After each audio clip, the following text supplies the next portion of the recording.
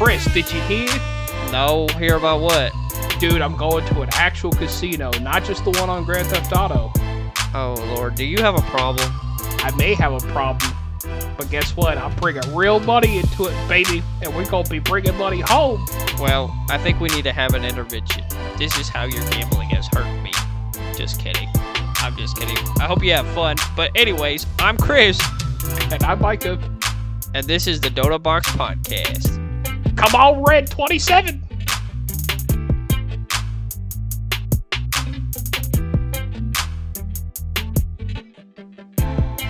All right, Micah. Well, aside from being able to go to the casino, it's episode 27. How you feeling? Like I have a gambling problem. JK. But I'm feeling pretty good, man. Well, on a more serious note, I just want to say the day that we're recording this was an unfortunate day. There was another school shooting, unfortunately, in a Texas community not far from us. So we just want to say, from our hearts over here, we hope that, our thoughts and prayers are with the families, and I hope everybody is doing okay. I know it's a very tough time for everybody. Yeah, it really is a difficult time. I mean, it at an elementary school, and me working with kids, it hits my heart really, really heavy. And so it takes me having a lot of grace and compassion to just to understand why. I mean, we won't understand why, but we're praying for those families. Our hearts are with you.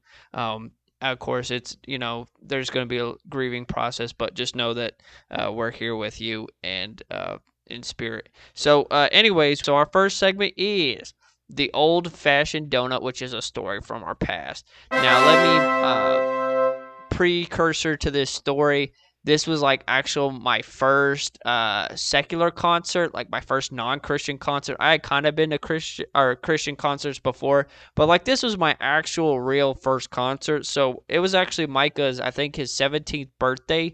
And so his parents decided to take him to go see a band named Blackberry Smoke. And they were kind of, I would say, what, rock? Is that what they were? Southern rock. So it's got, it's rock with kind of a country twang, if that makes sense. Yeah, that makes a lot of sense. So it was actually in 2 hours away down by Atlanta, and I was pretty excited about it because we had heard their music, and their music is pretty good. They're called Blackberry Smoke, if you want to go check them out. I don't think they've come out with anything new, but I haven't really recently followed them. They have. The sounds changed a little bit, but still good stuff. I would go check them out still, but they're pretty good. They've come out with some other stuff. Basically, they are these guys with long hair and beards. They're kind of like ZZ Top, I guess. But so we get there, and of course, the actual main event doesn't start. The main concert doesn't start till about 9 or whatever. So we get there pretty early, and they've got all these festivities going on. And they have a mechanical bull there. And so me and Micah go, and we ride the mechanical bull. And we show up, and what happened, Micah? We knew the people operating the mechanical bull. So, funny enough, the same people that were operating this mechanical bull had come out to our church at one point to operate this mechanical bull. So imagine their face when they see these two boys that they met at this Pentecostal church at a youth event, very Jesus-y. And then we're at this very secular concert. And trust me, as the story progresses, you'll realize why it's very secular. And I just remember they were kind of like, what are y'all doing here? Yeah, so, and also, too, the way that they recognized us, that was during the Western wear phase, so, not a lot of people were wearing cowboy hats and boots around that time, so that's also how they recognized us.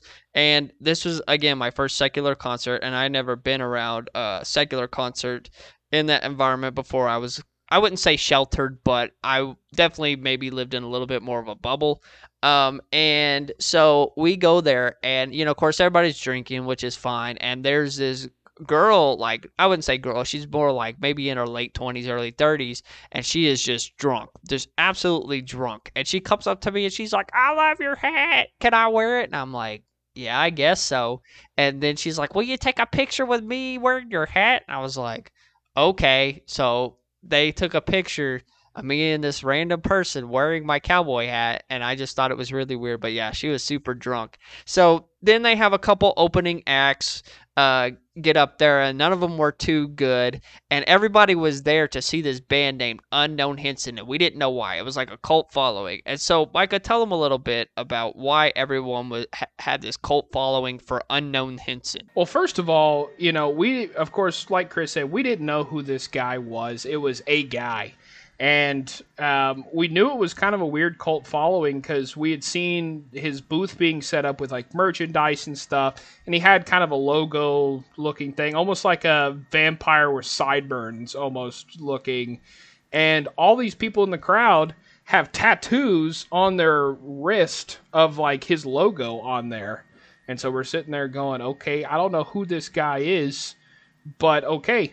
And I mean, even when you saw glimmers of him backstage, like the whole crowd just like started roaring for him, and we're like, who in the heck is this guy? Well, come to find out, if you've ever watched Adult Swim, there was a show back in the day called the Squidbillies, and he was early on the Squidbillies, is the voice actor for that. But he also had a band called Unknown Henson, and you should, I mean, I'm promoting his music. You need to go and look at this stuff. Of course, we didn't know who he was, so he gets on stage, and I mean, the dude's absolutely shredding the guitar, and he's an older guy. I mean, how old do you think he was, Chris? Probably in his 70s, huh? Let me put it to you this way. He was like a vampire Johnny Cash. That's like how he looked. He just kind of looked like a vampire Johnny Cash. That's how I'll describe him. Yeah, and he had, the pointy teeth and that sort of thing. But he would sing these songs, and I remember, we started picking up on these lyrics of like, what in the heck? And the main one was, and for those of you who are a little sensitive to this sort of thing, I apologize. But the song is called "Your Man Is Gay," and I didn't, we didn't realize what it was, and then the whole crowd, he starts singing, he's like, your man is, and then he turns the mic, and the whole crowd just is like, gay, like really loud, and it was funny, because he had all these songs that are unique. They were comedy songs. They were comedy songs. They were all very unique. They were all making fun of something. They were all sometimes allegories. I mean, they were really funny songs. Yeah, his whole thing was to it was comedy. It was just parody songs. It was kind of like Weird Al, more or less, but it wasn't really parodies. He was just doing it to make fun of things and to give people a good laugh. And I mean, his songs are pretty funny. Go listen. They're not for kids. I'll just put that out there right now. And so the night progresses. I think he was maybe like the second before Blackberry Smoke came on.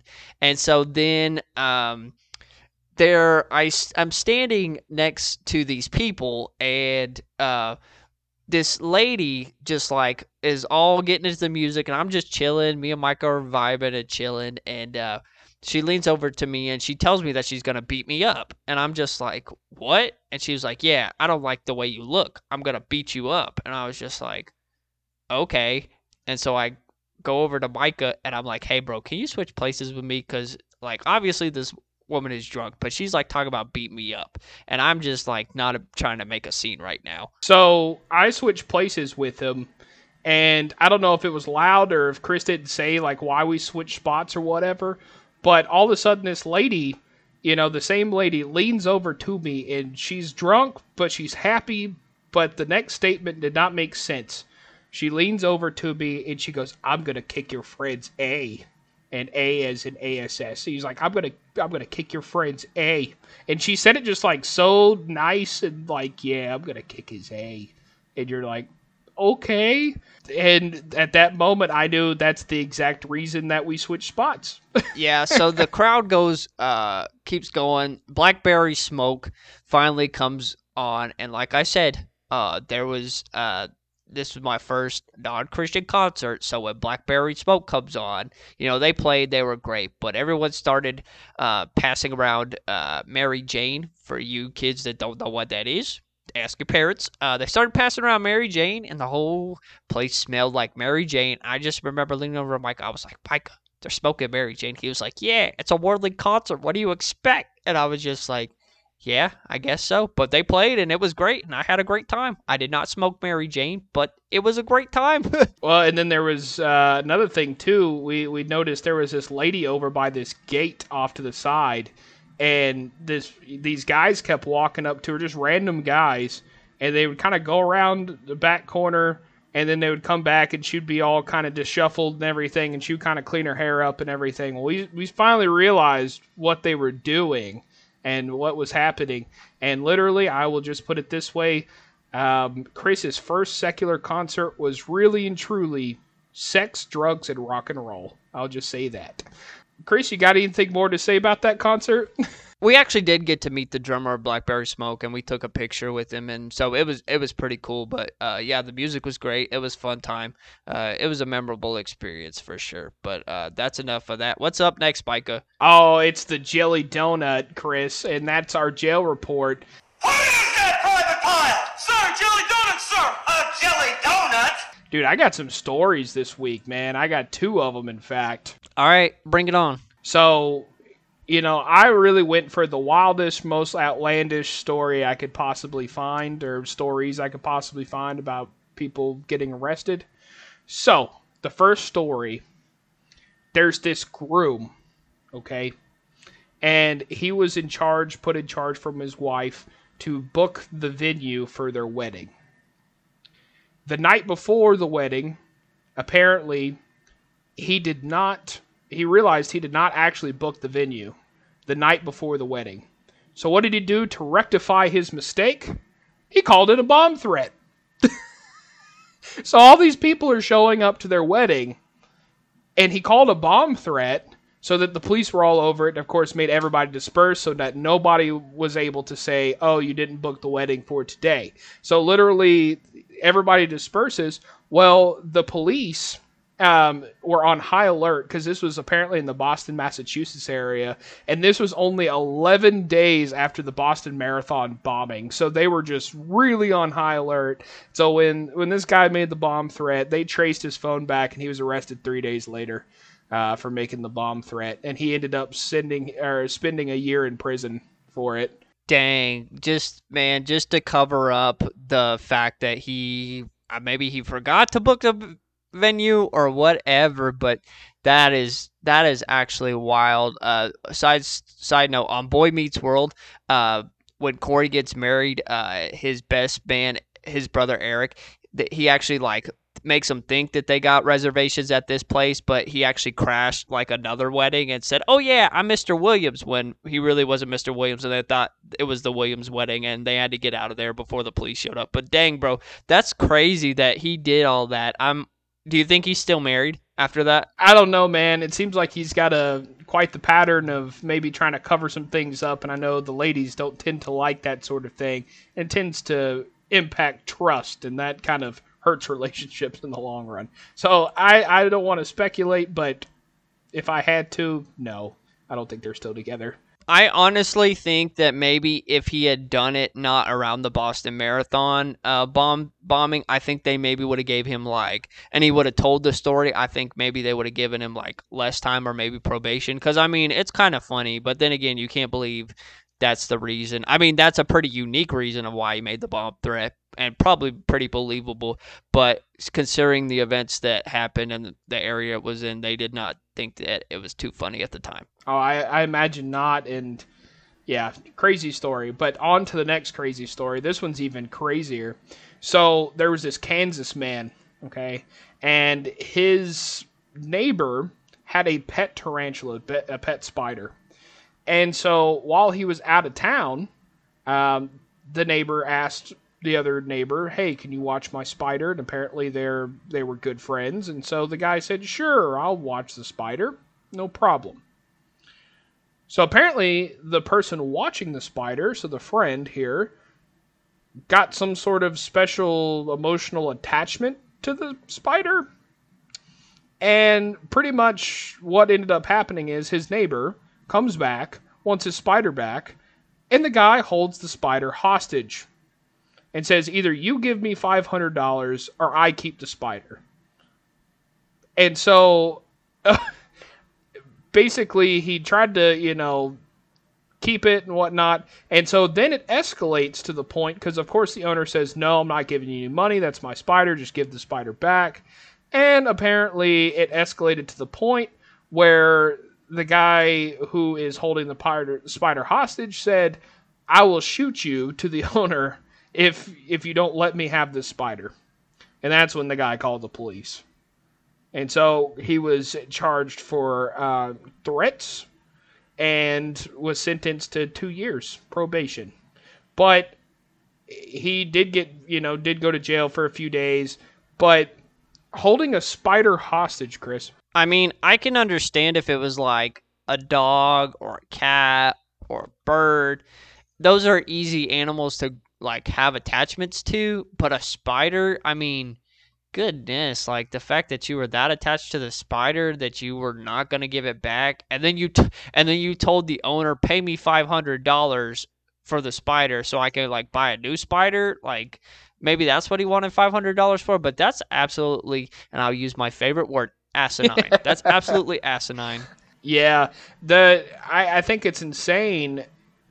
I mean, I couldn't imagine going on a trip and then, your next door neighbor who you entrusted with your pet is now holding your pet hostage for either money, and then after a while you're like, no, I'm not giving you any money. Then they say, oh, well, I'll shoot you if you don't let me have it. I mean, that's a little nuts. That's a little much to come home to, I would think. I don't understand people.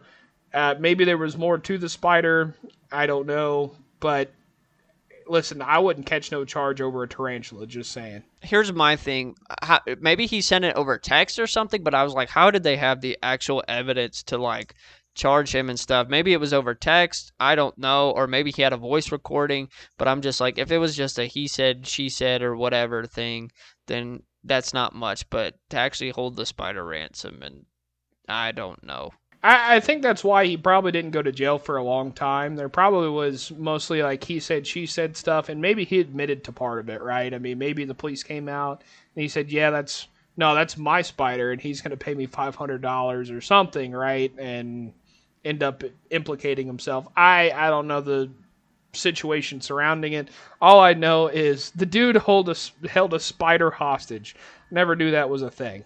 It must, They're the first for everything, I guess. I thought that you were going to tell me that, like, he accidentally killed the spider and then, like, he went to jail for killing the spider. Kind of like in the office whenever Dwight checks on Angela's cat and then he kills her. But I thought that's what you were going to say, but I didn't know that he was actually going to hold the spider hostage. I'm not a spider fan, to be honest with you. I would not have any attachment to a spider, but I mean, different strokes for different folks, I guess. I guess. But yeah, that's our jelly donut. Some interesting stories, huh? Yeah, those are really interesting. I think that the one about Boston, about him faking a bomb threat just so that he could not get in trouble with his wife, I think that's really funny. All I have to say is it reminds me of that show King of Queens. It seems like something the husband Doug would do to try to get out of, his wife finding out. It seems like something he would do. I don't know. Or Ray Romano from Everybody Loves Raymond. I could see them making a joke about that, like making it a whole episode and making it funny. I could see that happening. I could see that too. By the way, and we're going off topic for a moment here, did you know that King of Queens was a spinoff of Everybody Loves Raymond? I did not know that. I knew Doug Heffernan or whatever was a character on there a couple of times, but I didn't know that it was a spinoff. Yeah, and he was a truck driver, and he was like Ray's friend in several episodes of Everybody Loves Raymond, and apparently the ratings did so well for Kevin James, the guy who played Doug Heffernan, to the point where he got his own spinoff show. Kind of interesting. Normally people with that limited of a role don't get spinoff shows, but anyways, a little side story there. But that was our jelly donut. So on to our next segment, which is the donut hole. We're going to be talking about somewhat of the same thing we were just talking about. So remember a couple weeks ago, Chris, I said I was going to watch some movies? Yeah, I remember that. Well, I did. And, there were some good ones in there. I'm just going to say, we talked a little bit about Star Wars a couple times ago. The Phantom Menace is underrated. Just saying. A lot of people, for whatever reason, don't like that movie or don't like the prequels. I think the first one, The Phantom Menace, is pretty darn good. Yeah, I think a lot of people don't like it. Number one, they don't like Jar Jar, which if you go into the whole Jar Jar Binks conspiracy theory, then the Phantom Menace makes sense if George Lucas was actually going to use that theory, but he kind of had to scrap it because everybody hated Jar Jar. Number two, I think everybody hated the fact that George Lucas went kind of crazy with CGI. Like, of course, it was revolutionary at the time, but the man just like puked and breathed CGI, so he went a little crazy over that. But I digress. But Phantom Menace is great. One of the best soundtracks of all time. One of the best fighting soundtracks. Duel of Fate by the amazing John Williams will never be rivaled. Yeah, it's very good. I mean, the soundtrack's good. Chris and I really like Darth Maul. Side story, we actually went whenever they redid the Phantom Menace in digital and they took it to the theaters. We actually went, and whenever Darth Maul arrived, we both stood up and cheered for him. Darth Maul was a really good character. I really wish that, most Siths got 2 movies. Like Count Dooku got 2 movies, right? Like he got the whole second one pretty much as the villain, and then part of the third one. I wish Darth Maul wouldn't have been killed off so quickly. I wish he would have had a part in another movie or something like that. I know he was in the Clone Wars series, and his story was expanded upon there, but I really wish that he would have been in those main movies instead of killed off so quickly, because his persona, his character, and he was very quick and concise with the storyline as far as doing his job. He did his job really well of what he needed to do in that movie. So yeah, if you go back to the whole Jar Jar Binks conspiracy thing, that Jar Jar is the evil emperor's master and stuff, then it makes sense that they killed Darth Maul off really quickly, and then they had to scrap for a lame Count Dooku, and then of course Emperor Palpatine and Darth Vader are the ones in Episode 3. But anyways, I could get talking about it all day, but we're not here for that. Yeah, no. So ended up watching the Phantom Menace. I did skip the Clone Wars, and then I ended up watching the third one. The Revenge of the Sith. I'm going to reveal something right now on the Doughnut Box Podcast. It still tears me up, man. That scene when they're on the, I almost said the Forest Moon Endor, but it's not there. It's when they're on that lava planet. I forget what it's called. Mustafar. Mustafar, there you go. When they're on Mustafar, and, Obi-Wan and Anakin have the whole fight, and, they go into... You were like my brother. And it was just like, oh, man. It always gets me. It always tears me up inside because I'm just... You just look and... I don't know. To me, the whole storyline escalates quickly. If you've never seen Star Wars before and you don't know what we're talking about, please watch it. It's great storyline. I would just watch the original 6, if you would. The Disney ones I'm not a big fan of. We've talked about that before. But... the third one is really good. I think that's the best one of all, personally. It loops everything together. The effects were great. The acting was great. There are a lot of people that will disagree with you on that, but I'm not going to play devil's advocate. I know the arguments, and I know all that good stuff. And there are people that will say that the prequels were awful, and there are people that will say that the originals are boring, and to each his own. So you appreciate what you appreciate. Like I said, different strokes for different folks. I could go on ever and ever, but we don't have that much time. So the other movie I watched that we didn't talk about before, so I did watch Night at the Roxbury. I did watch Flight of the Phoenix, like we had talked about in the previous episodes here. I watched Gran Torino again. And for those of you who haven't seen Gran Torino, gosh, that's a great movie. I like Clint Eastwood a lot. But especially in this one, the acting is really good. The storyline is really good. As bad as it is, the ending of the movie, I'm not going to spoil it for you if you haven't seen it, but it was supposed to be the end of Clint Eastwood's career. It was supposed to be a symbolic thing of his career ending. And then he went and did some baseball movies and some other stuff afterwards. I really wish it would have ended on that movie because that was such a high note for him, personally. But I understand when you're an actor, it doesn't stop. You don't want to stop, so I get it. But if you haven't seen it, Gran Torino, really good movie. What do you think about that movie, Chris? I think it's a really good movie. Fair warning, it does have a lot of racial slurs, but And language. but the use of the racial slurs by Clint Eastwood, it's kind of like character development because he is like a prejudiced old man that fought like in the Korean War and I think or Vietnam. He fought in one of the Asian wars, but and he's like racist and jaded towards Asian people, and then you can see him kind of opening up his shell and connecting with a young Asian kid, and like he's trying to help make the neighborhood better because it's like taken over by gangs and stuff, and like he has this kid that like he's trying to mentor, just lost his wife, and his kids are just kind of trying to leech on him for the money and stuff. But I mean, I think it's really good from a character development standpoint. The ending is really, really good. It makes you think it's going to play out one way, and then it plays out a whole different way, and it is really good.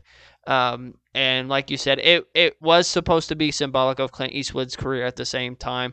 But, I mean, when you're retired, I've never been retired, but I hear when you're retired, you can't just sit at home and chill. So I'm sure he got antsy and wanted to do another movie. And so, I mean, he's a great actor, so. Yeah, he really is, and so I don't blame him. Like I said, you kind of wish he would go out on that high note because, like you said, that ending is very good. And like I said, if you haven't seen it, go see it. You know, I've watched some classics. Last one was one of your and I's favorite here is The Campaign with Will Ferrell. Oh yeah, that campaign is hilarious. Like I've told you guys before, Will Ferrell is hit or miss for me. There are some times where he is just straight up annoying and I can't watch him for too much, but The Campaign is hilarious. I think Zach Galifianakis makes the movie, and the essential storyline is there is an incumbent, a guy that's just a typical politician, and he's running for re-election in North Carolina, and of course they make fun of the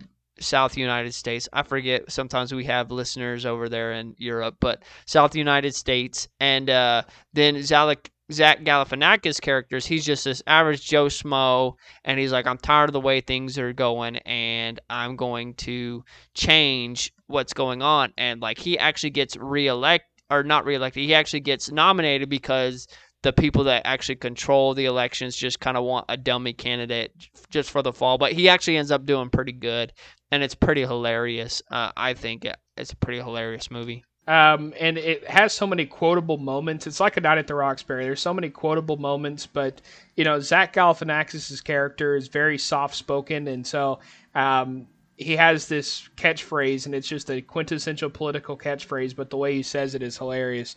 And he's sitting there, and I'm bringing my broom because it's a mess. He always says it like that.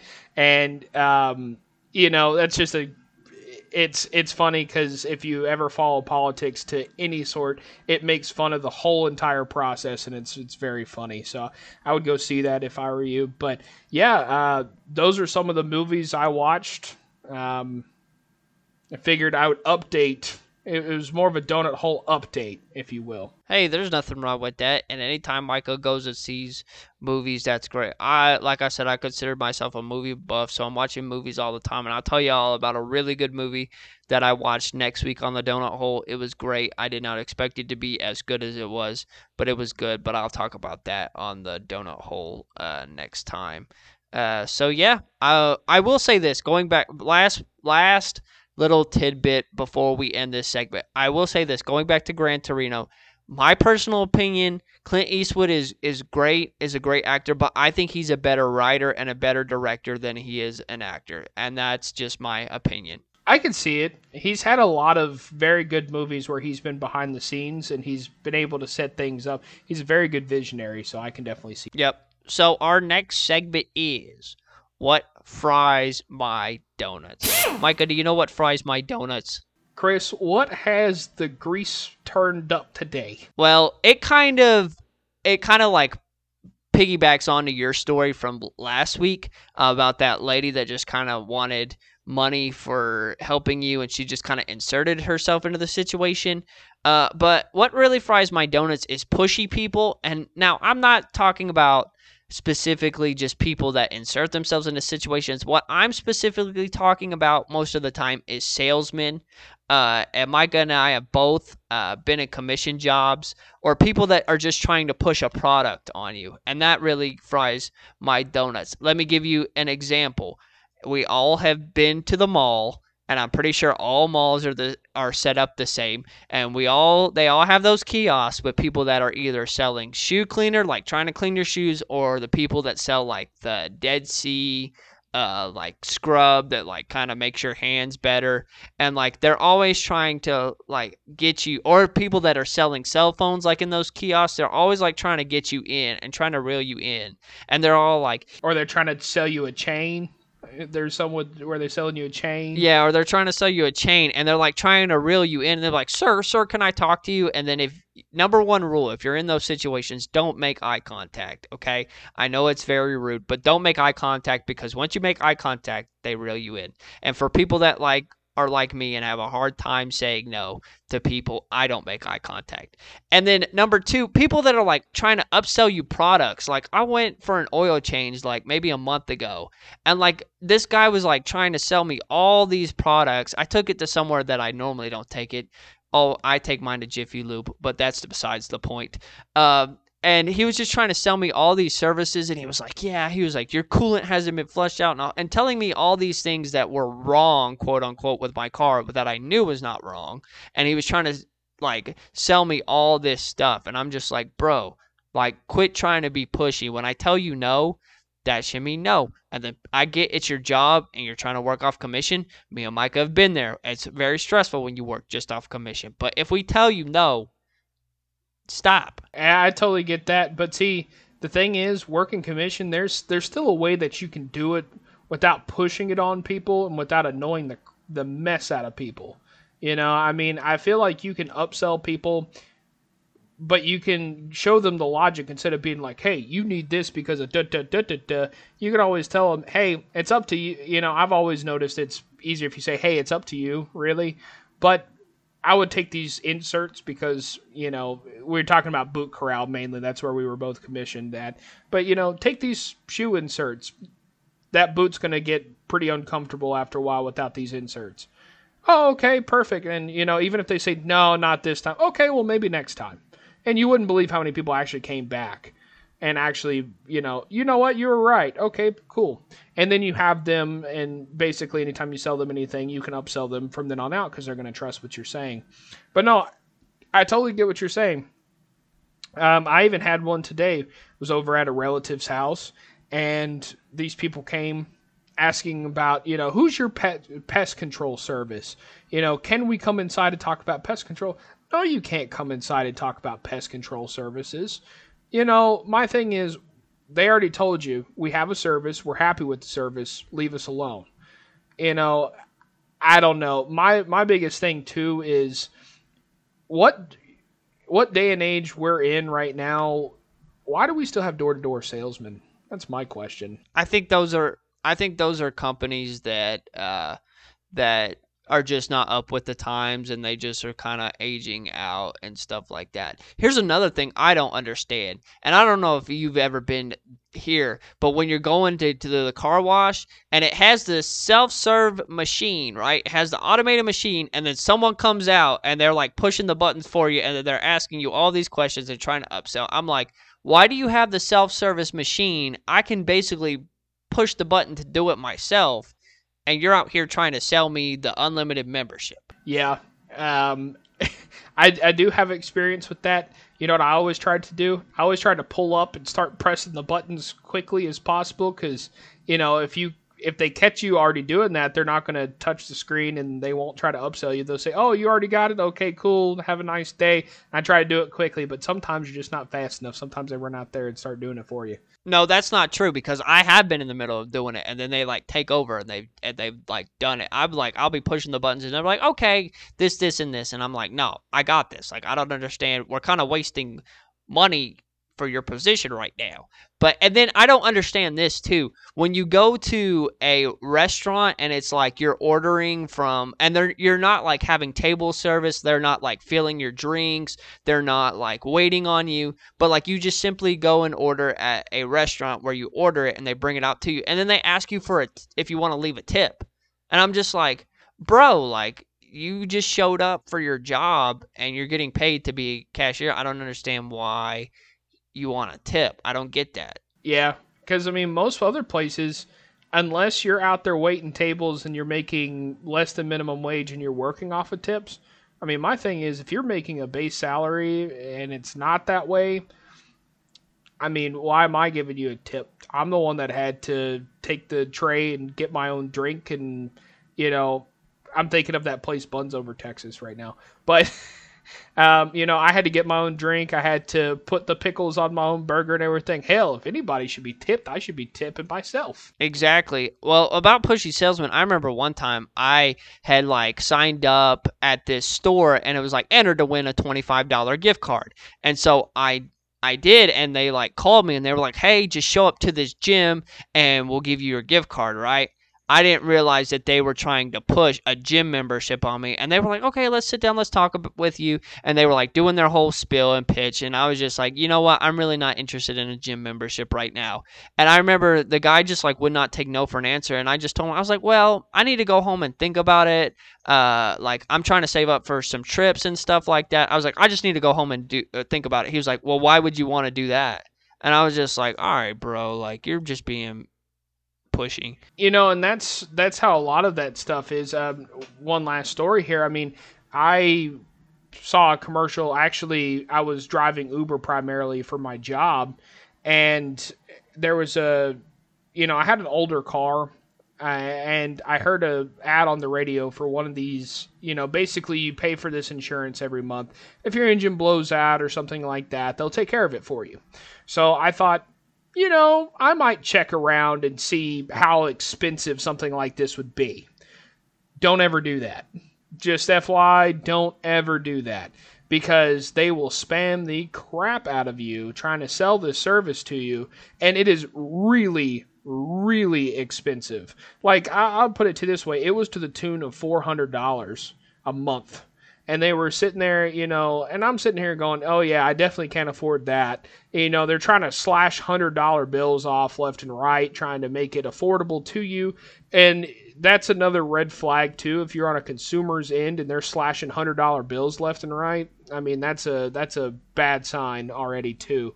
But they do not take no for an answer. You know, well, what happens tomorrow? Your car goes out. You know, they just try to pressure sell you and get that fear. And the sad part is, you know, it works on a lot of people. You know, it works on a lot of people, and they're basically getting their money took from it. And that's, I think that's what bothers me the most about that sort of thing is you're sitting there thinking, these guys are basically robbing me or trying to rob me of money, trying to give me a product I really don't want or need. Yeah, exactly. So, you know, I get trying to do a job and trying to be a good salesman, but if you're really a good salesman, you're not going to have to push your stuff on people. So that's all I got to say, unless you got something else to say. Just like Michael Scott says, it's nothing's worse than listening to for a good salesman to listen to a bad salesman. Nothing's worse than that. I'm telling you.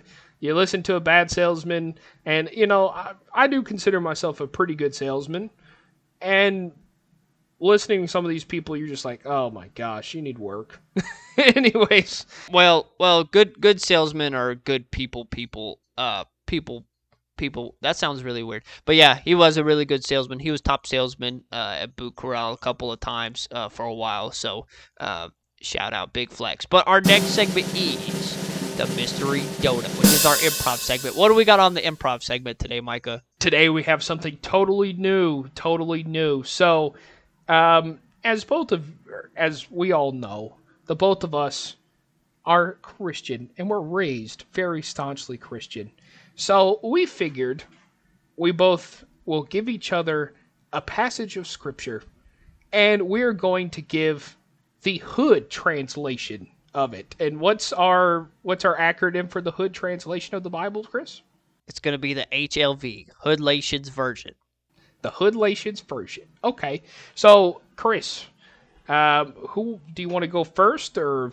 I'll let you go first. I'm gonna give you the Bible story of David and Goliath. That's a pretty famous one that people know.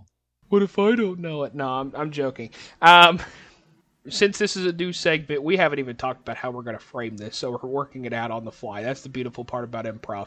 I think I'll tell a little part of the story, and then you can give the translation after I give the little chunk of the story. That works with me. All right, here we go. David and Goliath. All right. Now, Israel was in a big fight with the Philistines, and they sent out this giant man named Goliath. So they were in this fight, right? And what ended up happening was they ended up sending his homeboy, Big Q, over there. King Saul and all the Israelites were super scared, and no one wanted to fight Goliath. And Goliath every day would come out there and taunt them. So Big Q go out there to their neighborhood, and you know what they end up saying? He said, you ain't got enough for me. And they said, you right, Big Q. We ain't even gonna try to F with you today. David's father sent him to go bring some food to his brothers on the front lines. So he said, hey, go get them some food. So they ended up getting them some barbecue. They sat down, they had themselves some food on the front porch. And Goliath came out and he said, none of you Israelites can beat me. I'm tired of you and your God. He ain't nothing. He came out there and Big Q said, that's my barbecue. Let me tell you that right now. Also, this is my porch. And the God you prayed to, oh yeah, bump that guy too. And David said, why is this guy mocking our God? Is anybody going to do anything about it? David said, who you talking mess about? My God? You ain't gonna talk mess about my God. Now you got problems. David went up to King Saul and said, I'll kill him for you. And King Saul said, if you do that, I'll give you a whole bunch of land and you get to marry one of my daughters. So then David goes up to King Saul. And you know what he says to him? He says, listen, I'll take care of Big Q for you, but you're going to have to give me a little kickback. And you know, end up what happened? King Saul said, you bet you I'll give you a kickback. I'll give you a brick and a half, and then I'm going to give you some hoes. So then David went to the stream and took out 5 smooth stones. And he went up to Goliath and said, you come at me with a sword and a spear, but I come at you in the name of the Lord. So he said, let's go up to the ammunition and get some ammo for my piece. And then, so he goes over there and he says, listen, I got 3 in the chamber. You want to play roulette? My God will win every time, I bet. And then David hurled that slingshot and hit Goliath right in the forehead. Goliath collapsed and David took his sword and cut his head off. So ended up what happened was David said, bop, bop, bop, bop, right to his face. And ended up, he didn't get like 50 cents. He went down like a sack of potatoes in the story. Yep, that's the end of that story. All right, man. Well, what'd you think of that translation? I think that Chris? was a pretty good translation. I don't know how people are going to receive this, but we'll see how it goes. Hey, this is a little edgy for the Doughnut Box Podcast. It's a joke. It's a joke. All right, Chris, here's my story for you. We're going to do Noah's Ark. Okay. Because most people know Noah's Ark. So are you ready? I'm ready. So, the Lord came to Noah. It said, you must build this ark. A flood's coming. Big G went up to Lil N and said, hey, homie, I'm about to flood the whole earth with all this water. You better get ready and get yourself a little boat or you gonna go under. So then, next thing you know, Noah says, well, hey, where am I going to get the lumber and the timber? How am I going to build this? Lil N said, that's cool and everything, but where am I going to get the wood and all that stuff? I ain't got the membership down at the Home Depot. And the Lord said, I will provide it for you, and the wood will be taken care of. The Lord said, don't even worry about that. I'm sending 85 food stamps your way. It ain't even going to be no problem. It ain't going to be no thing but a chicken wing. Meanwhile, everybody from Noah's community laughed and laughed when they heard that he's building this ginormous ark. All the homies in the hood was clowning on Little N because they said, fool, you crazy. There ain't gonna be no flood. I don't even know water gonna drop from the sky. Boy, you bull crapping right now. So Noah gets to work. He builds the ark to the specifications that the Lord has provided. And the ark is finished. And the Lord says, Now 2 of every animal shall come and be in the ark. Lil M was busting it up and cutting it down, all the wood, working hard and hard, working it up a sweat. And then the Big G told him, hey, Lil Ed, you gotta bring 2 of everybody on the boat. All the little chickens, all the little dogs, all the little homies gotta come on. So as it ended up happening, 2 of each animal started coming to the boat, started lining up, and Noah started letting them in. All these little homies came lining up 2 by 2. And then if there was 3 of them, Lil Ed said, nah, homie, you got to get to the back of the line. There ain't no room on this boat. So after all the animals are aboard, Noah then sees the rain clouds coming, and the Lord says, it shall rain. And it started to rain. Lil Ed got on the boat. He looked out the window and said, oh, heck no, it's about to rain up in this mug. I better get everybody up in her. So once he shut the door and the rain started, it rained for 40 days and 40 nights. Lil Ed was chilling in the big boat, and it kept on raining and raining and raining, and he kicked back with a big old 40 and some cigarillos. Noah then sent his dove, and the dove came back and gave him an olive branch, showing that the flood was almost over. Lil Ed sent out his bird to go out there and see if he could get a little grass to be rolled up. And he rolled up some grass, and he knew that there was no more flood. Everything dried up, and the Lord presented them with a rainbow that showed that he would never flood the earth again. Big G said, all right, Lil Ed, since you've been so down for everything, I'm going to give you this little peace sign so that you know that I'll never, ever, ever do some messed up stuff like that again. Now, Chris, I'm going to tell you right now, it was so hard to be clean during that. That was the hardest segment to be clean in. I'm just letting you know right now. I'm just going to say, well, never mind. These do not reflect the views of Trash Can or our personal beliefs. But hey, maybe people will start reading the Bible now. But anyways, our last segment is our Eclair, which is our positive advice. I am going to go first since Micah went first last time, and I'll make it. I was about to say, I went first like the last 2 times, so it's all you. It's hard for me to keep track. So my Eclair is to celebrate other people and to let other people have their moment. As humans, sometimes when we're talking and we're letting other people talk, we prepare our responses versus listening. And whenever someone shares a story, we try to share another story that will like one up each other, and we do it without realizing it. But sometimes people just need their moment to shine, and everything is not all about you. And let people have their moment, and what seems like a big deal to someone else may not be a big deal to you, but that's a big deal to them. Like maybe they're getting their first check from their first job, and maybe they've never been able to hold down a steady job before. Like to you, that might not be a big deal, but to them, that's a huge deal. So make sure you celebrate other people and let them have their moments, and don't upstage them. Don't take away their thunder.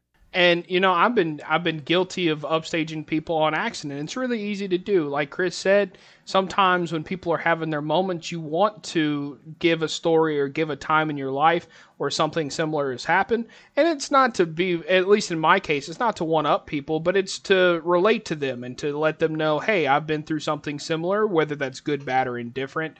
And sometimes that can land wrong, just depending, especially if the other person perceives that maybe you're trying to tell a better story than theirs or whatnot. So just be careful of that. But my eclair for the week is try to be agile in life. I mean, it's really, really hard, okay? Most of us do not like change. That's just the human nature thing. We just do not like change at all. But I have experienced some things just the last few days between other people, and not to brag, but I can be pretty well adjusted at times. And a lot of times when something happens, I'm able to pivot if it's not exactly a part of my plan very quickly. And I have to remember that some people it takes a lot longer. And yes, there are things in front of their face, but just the sheer fact that things are not going according to plan makes it hard. And I understand that it makes it hard, but being agile and being able to adjust on the fly is a very, very good key component to have. So stress is a killer. Okay? Stress is really bad.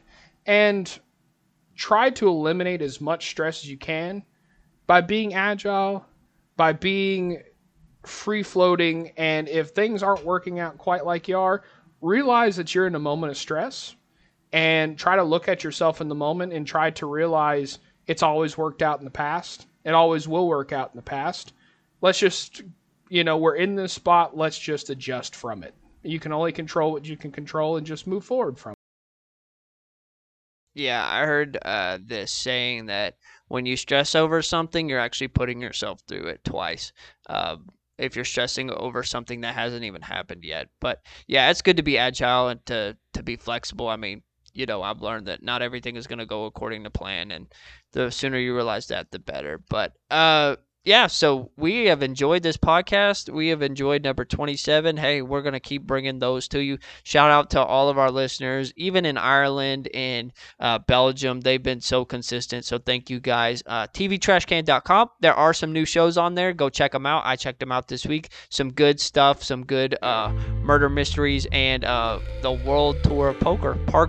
Dark Night Poker. Late Night Poker. Whatever it is. That helps with your casino gambling addiction. Yes, it does. It helps teach me what to actually do so I don't lose so much. Well, we are going to sign off. So I'm Chris. And I'm Micah. And we hope that you have a wonderful week. This is the Doughnut Box Podcast. See y'all next week.